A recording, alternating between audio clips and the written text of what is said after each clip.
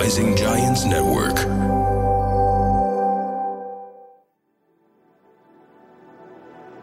I was never accustomed to living in Christchurch, so I moved because I hated the racism here.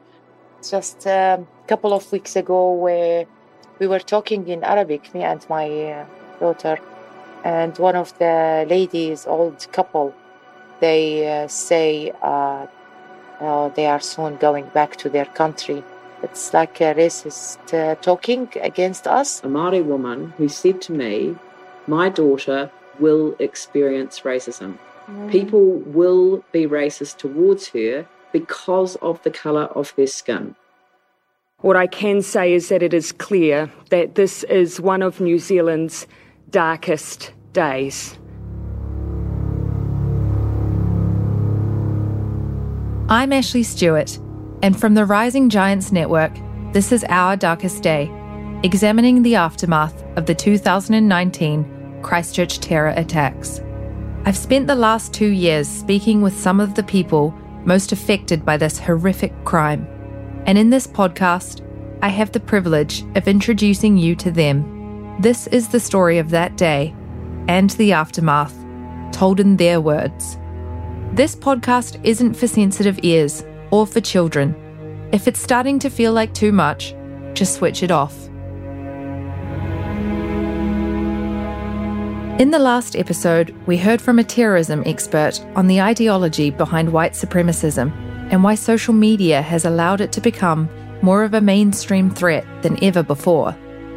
In this episode, we'll hear from Jana, Adib, Wasim, and the other Adib about being Muslim in a country like New Zealand. Episode 5, The Meaning of Faith. Growing up as a middle-class European New Zealander, I didn't learn about Ramadan until I was at university, and the Quran until I moved to Dubai when I was 26. To Kiwis who are maybe a bit naive like me, the Middle East is a patch of desert somewhere between Europe and Asia, where mostly bad things happen. We associate it with war and violence, of extremism and poverty. Many don't know how to separate Islam from extremism, which is why so many in the Muslim community have said there is a silver lining to all of this. They believe it's helped the general public understand exactly what Islam is. Muslim New Zealanders only make up about 1.2% of our population. Headscarves, thobes, and mosques aren't seen that often, particularly in our smaller towns. The Muslim Association of Canterbury estimates there are about 6,000 Muslims in Christchurch. This gives you an idea of how small and tight-knit the community was. Many of them grew up together. Pictures from a decade ago show Hussein al-Amari and Atta Alayan, who both died in the mosque, hanging out together. Adib describes Al-Noor Mosque as a community centre. It's where he goes to see all his friends in one place, and that didn't change after the attacks. Al-Noor Mosque reopened just a week later. But while many Muslims found community within their religion, after March 15th, questions quickly arose about whether they were truly accepted in wider Kiwi society. Many said no, that New Zealanders were racist or ignored them. More troubling still were stories from the New Zealand Islamic Women's Council that came to light at the time about how growing threats to their community had been flagged by them and ignored or not taken seriously by police or the New Zealand government. We'll return to this later. I've spoken to Jana and Hazem about being the other in a so-called welcoming place like New Zealand many times over the last 2 years. But some of their comments from when we sat and chatted over iftar 4 months after the attacks are the most poignant. The couple spoke openly about how they didn't necessarily know many of the Muslim community before the attacks because it was Hussein who had always been the social one. Hazem told us in episode 2. But my definition was that New Zealanders are friendly but not friends. But after March 2019, that started to shift. There was a big solidarity, in fact, and there was sympathy. And there were so many features of the society which I was not aware of, we came to know about. Yeah. That, like this generosity in paying and donations. And, we used to have receive boxes of food. For many survivors and family members, their heritage took on a heightened meaning in the grieving process. Aya, Hussein's sister and Jana's daughter, had always been connected with her Iraqi roots, but had felt a bit disconnected in recent years. So it was fitting that she was the one to plan a pilgrimage to Mecca, the holiest site in Islam, to perform Hajj for her brother in the wake of the attacks. Hajj is the name of the pilgrimage to Islamic holy sites in and around Mecca in Saudi Arabia, the holiest city in Islam and the birthplace of the Prophet Muhammad. For Muslims, it's compulsory to perform Hajj at least once in a lifetime, so long as a person is physically fit and financially able to do so. Millions of pilgrims from around the world travel to Mecca for Hajj over a 10-day period each year. Muslims believe a successful Hajj brings enormous spiritual rewards and erases all of your previous sins. In 2019, King Salman of Saudi Arabia invited 200 family members and survivors of the Christchurch mosque attacks on an all-expenses-paid trip for Hajj. Aya and Jana were both keen to go, but Jana had to pull out because of health issues. The family had been to Mecca before. So in August 2019, Aya returned. On this trip, she stands in the exact same spot she had the last time, in front of the Kaaba, which looks kind of like a giant black cube, draped in silk and a cotton veil, and is the most sacred building in Islam, and gazes up at it in wonder. Circling the Kaaba 7 times counterclockwise, known as Tawaf, is an obligatory rite for the completion of the Hajj pilgrimage. She's surrounded by thousands of other pilgrims. This was pre-COVID, so everyone was pretty tightly packed in. Only this time, as she stared at the Kaaba, her brother wasn't there, except in the picture of him that she carried around with her. And you can do as many Umrah as you like. And so I did one, the first one for myself. I did the Umrah for myself. This was before Hajj. And then I did the Umrah for Hussein. And I just felt when I was doing the Umrah for Hussein that he was there with me, because when you complete one of the steps to complete the Umrah is that you go Tawaf, which is going around the Kaaba 7 times. So obviously, the lower level you are, the quicker the lower level you are in Mecca, the quicker you do Tawaf. But the higher you go in levels, the circumference of the Tawaf becomes bigger. And so the time I was doing Hussein's one, so I completed one in the ground floor. I completed 1 round in the ground floor. So we have to do 7.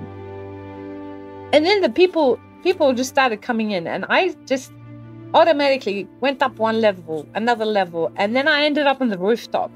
So what normally takes you, I don't know, like 5 minutes. Yeah, the circle is bigger. The circle is way, way bigger. And I remember it's August and it's hot and the sun is steaming in my face. And I remember thinking, my God, this is Hussein's doing. Because he loves walking. Like, he absolutely loves walking. He would walk from his house to my parents' house, which is about 7 kilometers. One of Hussein's favourite Arabic verses was, "God, please build for me a house in heaven." So it was a phrase Aya repeated to herself over and over again. She prayed for other Christchurch victims, for herself, and said a few prayers that friends at home had asked her to say on their behalf. But the main one was for her mum and dad, to give them the strength to carry on. She'd seen their pain every day since March 15th. On her way home, Aya stopped off in the UAE. The UAE's culture minister, Noura Al-Kabi, who's an extremely high-ranking official, had been in touch with the family just after Hussein's death and offered help any time they needed it. Aya took her up on the offer for this trip, and the minister organised everything, from her tickets back to New Zealand to her accommodation in the UAE. I completed my Hajj, they changed it, and as soon as I arrived to Dubai is where I landed. And it was a very funny feeling. It's like, oh, okay, this also feels like home. Because you were born there. Yeah. No, but like I haven't been in Emirates for, I don't know, a long time. And we've been in New Zealand for 25 years. But then you go to Abu Dhabi. I went to Dubai and I was like, okay, all right, back home. Or another home. So it was a very strange sensation. Let's put it that way. So when I went to Abu Dhabi, I went to visit our old home, our old club that we used to go to, the sports club that we used to go to, our old swimming pool, the old complex that we used to go to, the where else did I go? Yeah, the parks, the swimming pool, the complex. It was very, very... Oh, our favorite restaurant, our favorite shawarma place. Can't be, shawarma. Me and Hussein, we love shawarma. It was a really nice trip down memory lane, and it was very healing. And I went to Ferrari World. Hussein loved his cars, so that was a must do. And I went to visit where the Fast and Furious was filmed. And through each landmark, I have a photo of me and Hussein, and I would take photos of the UAE flag. Yeah, the biggest flag. The flag behind us, but a photo of me and Hussein with the UAE flag behind us. And it was kind of like, we're in this together. After Aya returns home, she says she has more mental clarity over what had happened to her brother. It wasn't closure, but it was something like it. It got her thinking about her heritage, New Zealand, and where she really belongs. Hussein resigned because of racism, and he even used to change his name in his CV. Yeah. Instead of Hussein, he would put HUS, thinking that, okay, maybe it's because of that. And the bad thing is, like, when I just got recently declined for a job that pays less than what I'm on at the moment, and it just makes you think: is it because you don't? It's sad that I'm in this state at the moment when I'm thinking: is it because you don't think I'm good enough, or is it because you're racist? This is what the last 2 years has caused me to think, really. Though the family experienced a wave of support after the attacks and believe Christchurch and New Zealand have come some way to addressing casual racism, there's still much to be done, Aya says. It needs to start from the root, and the root is your education and schooling and things like this. And so there needs to be a generational revolution, basically, when it comes to being socially cohesive with different cultures. Traditionally, for me, like, I never settled, or I was never accustomed to living in Christchurch. So I moved because I was I hated the racism here. It was very, very blunt and upfront. And as soon as I turned 18, I went to university in Wellington, and I loved it there. I absolutely loved it there because it was very metropolitan, and there were a lot of cultural infusions, and there was a comparatively it was less racist, to put it in plain terms, and so that is why I really enjoyed living there. And then when I moved back to Christchurch 5 years ago, nothing seems to have changed, but I think now the conversation is going on about racism, about social cohesion and things like that. And so hopefully there is some action being taken to start from the root. There are always bad apples everywhere. It's important to note that there is always bad apples everywhere. Adib Sami went to Mecca after the attacks too, and performed Umrah, mini Hajj, on New Year's Eve 2019. The next day, his 23-year-old daughter Hamza got engaged back in Christchurch to a Palestinian man. Despite the events of the last 18 months, he says Christchurch is more home now than it ever was. That's why, despite his best efforts, he hasn't been able to convince Ali, who recently finished his studies in Christchurch in engineering, to move to the UAE for a higher salary and better job prospects. His son Abdullah doesn't want to leave either. And his eldest daughter, Heba, who lives in Dubai, is probably going to move to Christchurch in the near future too. Adib had always considered Christchurch and New Zealand to be a tolerant city. There were some racists, as there are anywhere, but mostly he had always been accepted. It was slightly different for his wife, Sana. She and her headscarf had often been stared at, but it had never worried her. After the attacks, she felt more included by general society. People were talking to her more, acknowledging her as she walked by. She was at a chemist one day, and someone came up to her and complimented her headscarf and asked about it. She appreciated that someone had come and asked about it to her face. But despite all this, Adib doesn't believe racism can be solved in one fell swoop. There were threats before at the mosque, mostly harmless, but still unsettling. A few years ago, someone left a pig's head outside Al Noor. He doesn't understand why people don't simply respect his beliefs, as he respects other religions. But I have to accept them, and that's the New Zealand before built on. Different nationalities, different religions, different belief. Of course, I have a friend from Christchurch, not only Muslim. I have friend Christian Muslims. I have Iraqi Christian. I have New Zealanders from UK origin friends. So I will consider it. But if you ask me, you will expect that everything will disappear, the discrimination, no. I will say no. I will never expect that will end.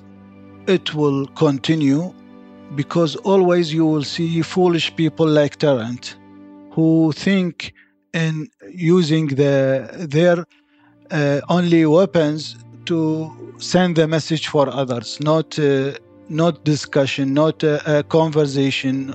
So they expect that power should be the solution, not a clear discussion or a conversation between all the religions. Vascular surgeon Adib Kanafa is quick to point out that he's experienced barely any discrimination in his day-to-day life in 11 years in Christchurch. He puts it down to his friend circles and colleagues, who are all accepting. It could be something to do with having a high-level job. However, there was one experience he remembers clearly.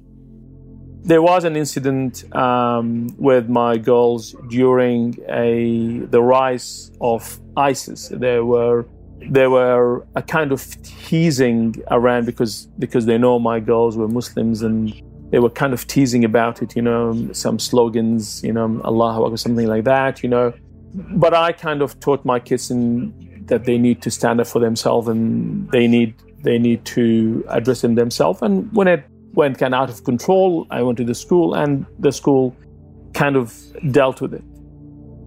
His wife Salma also got the odd stare because of her headscarf, but any jibes at Islam were taken in good humour. As a woman walking in a new environment in Christchurch, where women wearing hijab is not very common, but we still think we've never been subjected to any discrimination, hate talk, or any of that. As a matter of fact, generally, if people want to take a joke or make a joke of Islam's or all that between colleagues, generally I take that with an open heart, because my other half or my partner or the people I work with, they're not learning about the religion. And so there's a bit of education there, or a bit of learning for both sides. So I think we have to be careful to say whether is it really discrimination against Muslim, or is it just, we are in a society where it is in itself is a closed society. And as you might know yourself, Christchurch is a closed community. If a person looks at you because you're wearing the Islamic hijab or because you don't look like a Kiwi, not because they're discriminating against you, because Christchurch as a community is different than Auckland or Wellington. A lecturer of communication studies at Auckland University of Technology, Khairia Rahman, produced a report into media coverage of the attacks in October last year. She found that inclusivity by the New Zealand press became obvious only after the attacks. Her report said that previously, Islam in New Zealand had long been misrepresented as homogenous and typified as a danger to society. Muslims suffered normalised abuse, discrimination and oppression, as well as false media representations that consistently impacted the Muslim identity in a negative way. But Rahman's research showed that after the attacks, the New Zealand media in particular had presented the Muslim community's message of peace, love and forgiveness as a way to portray a human angle. 18 months after the massacre, in December 2020, New Zealand's largest news outlet, Stuff, made international headlines when it publicly apologised for the way it has portrayed Māori people, after an internal investigation uncovered evidence of racism and marginalisation in its representation of the country's Indigenous people. In an editorial that ran alongside the findings, Stuff editorial director Mark Stevens said the company's coverage of Māori issues over the past 160 years ranged from racist to blinkered and had remained monocultural even in the present day. Many in the Muslim community feel like their voices have been similarly discounted. The Islamic Women's Council of New Zealand have recently said that they had raised concerns about incidents of abuse and discrimination against Muslim women particularly, with various government officers. They believe they were failed. A report by the Federation of Islamic Associations in New Zealand found a focus on the threat of Islamic terrorism blinkered New Zealand's intelligence agencies to the rising threat of far-right terrorism, despite mounting evidence of this in other countries, which contributed to the New Zealand Muslim community feeling increasingly unsafe. The report concluded that security organisations were institutionally racist, Islamophobic, incorrect, and misled the public. We asked for help. We knew we were vulnerable to such an attack. We did not know who, when, what, where, or how, but we knew, the report said. It shouldn't take a terrorism attack to open people's eyes to casual racism and discriminatory behaviour. But for many, this is what happened in New Zealand. Some in the Muslim community talk positively about their profile being raised and more tolerant attitudes in the wake of the attacks. But casual racism still persists. Just a few weeks ago, while Jana and Aya were out shopping, one experience with a local managed to overshadow all the previous kindness they'd been shown. Just a couple of weeks ago, where we were at Rangirura, at Farmers, Rangirura department store. And we were talking in Arabic, me and my daughter. And one of the ladies, old couple, they say they are soon going back to their country. It's like a racist talking against us. So my daughter started recording them. They're bullying us and telling us, you are not Kiwi. I told her, yes, I am Kiwi. This is my home. She said, born and bred in New Zealand. I said, it doesn't matter. New Zealand is our country. It doesn't matter. And then I wanted to cool the situation with the lady. I told her, please, I had enough. Please, I lost my son at the mosque. Please be gentle with us, please. So I felt that she became happy or something, and she immediately said, okay, I lost a lot of friends from cancer. So it's just an instant reply to me. I thought that she will be okay, she will hug me, or she will stop talking about racism. Please, I had enough. Please, I have a son. I lost my son in the mosque.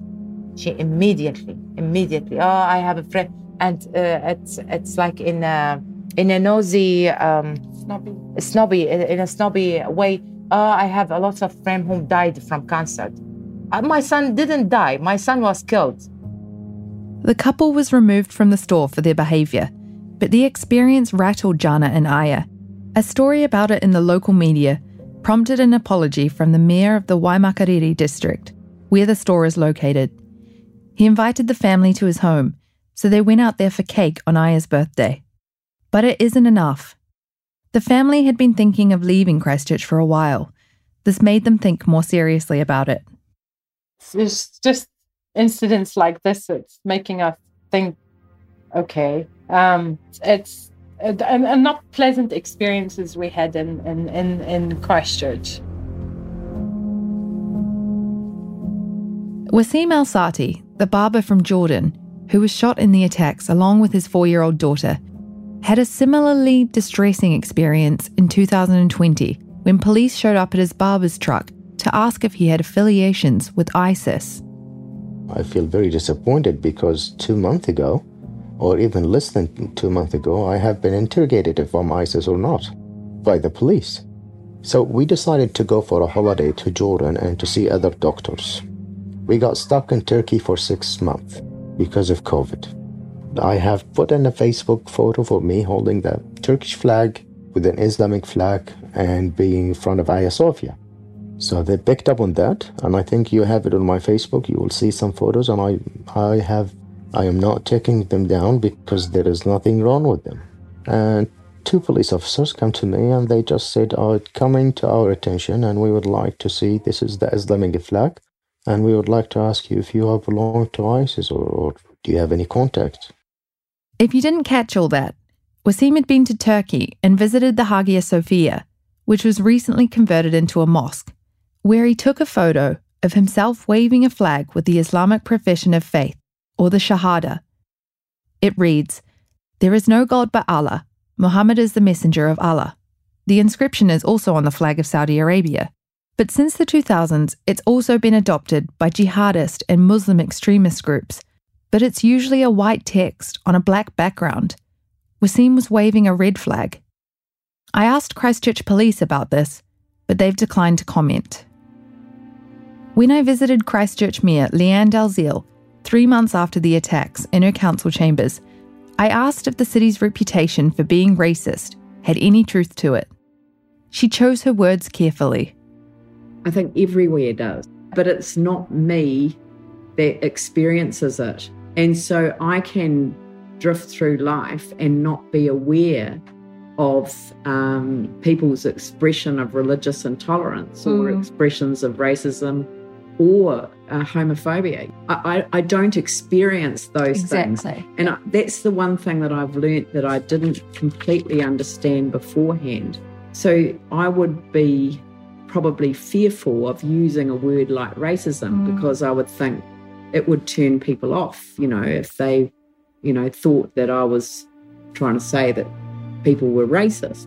And I said to a number of people, wouldn't it be better if we talked about inclusion and we talked about diversity? And the best answer that I got to that question was, and as I say, I've been on the big learning curve with this. The best answer that I got to that was from a Māori woman who said to me, my daughter will experience racism. People will be racist towards her because of the colour of her skin. Wow.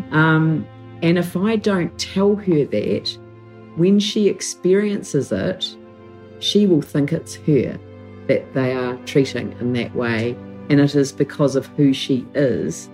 And I need to warn her that there are people out there who will treat her in a particular way because of the colour of her skin.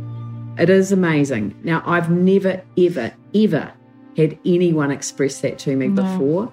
So, and I actually just said, thank you so much. You've now given me the ability to talk about something that I will never experience in a way that I can now tell people why I'm using a word like racism. So I used that at a Rotary meeting last night. I used that as an example. And, people in the room were going, oh, and they got that. Exactly. They understood it. And, I think we've got the ability to do something really special here. Yeah. And when the Prime Minister said that this has proved that we're not immune, but maybe here we find the antidote, what a powerful statement of the role that our city and our nation can play on the world stage and actually providing some of the solutions to some of those really deep, intractable problems that exist. 18 months later, towards the end of 2020, she tells me there's still work to be done, rather than just as a knee-jerk reaction to a tragedy. I think that every community has challenges as far as racism goes, Islamophobia goes, all of those issues. I guess what I hadn't appreciated, and that's why I think the definition of the individual concerned as a terrorist was so important, was that that they're often portrayed in the media as lone wolves, but actually when you look at what happens in the dark spaces on the internet, they're never alone. There is a lot of people playing to people's sense of insecurity, and the blaming of others is a very much a part of sort of enabling people to think that anything like this would be within their capacity to fulfil.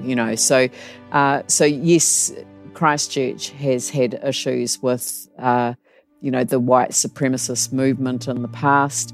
And yes, there will be people who do go out of their way to make life very unpleasant for people who they will never accept in our community. But that is the same of every community. And it's the challenge that we have as a city now to turn the response, which was an overwhelming message of support to our Muslim community, to turn that response into the way that we treat each other every day of our lives, rather than in response to such a traumatic turn of events.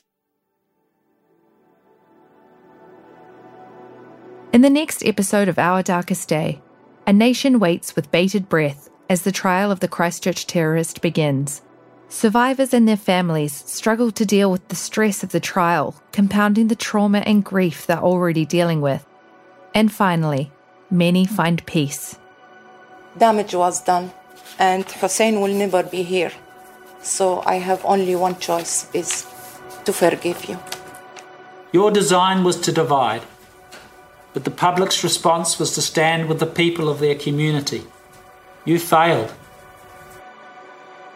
Our Darkest Day is a Rising Giants Network production. It was written by myself, Ashley Stewart.